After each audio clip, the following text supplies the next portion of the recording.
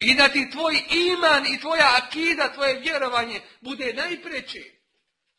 A ne da pitaš, ja sam na poslu, mogu odgoditi namaz. Ja sam na poslu, mogu skratiti namaz. Ja sam ovo, mogu namaz, ovo, mogu namaz, ono, može, skrati ga odavde, skrati ga odavde. Šta je ostalo? Samo kostu robića, ništa više. Musliman da gori onaj žižak mali, samo što se nije ugasio. Drži ga da se ne ugasi. Od tebe se to ne traži.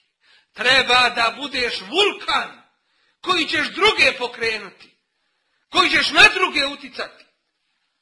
Jer ti svakako u zemlju valja reći i nećeš ostati vječno na ovome dunjalu.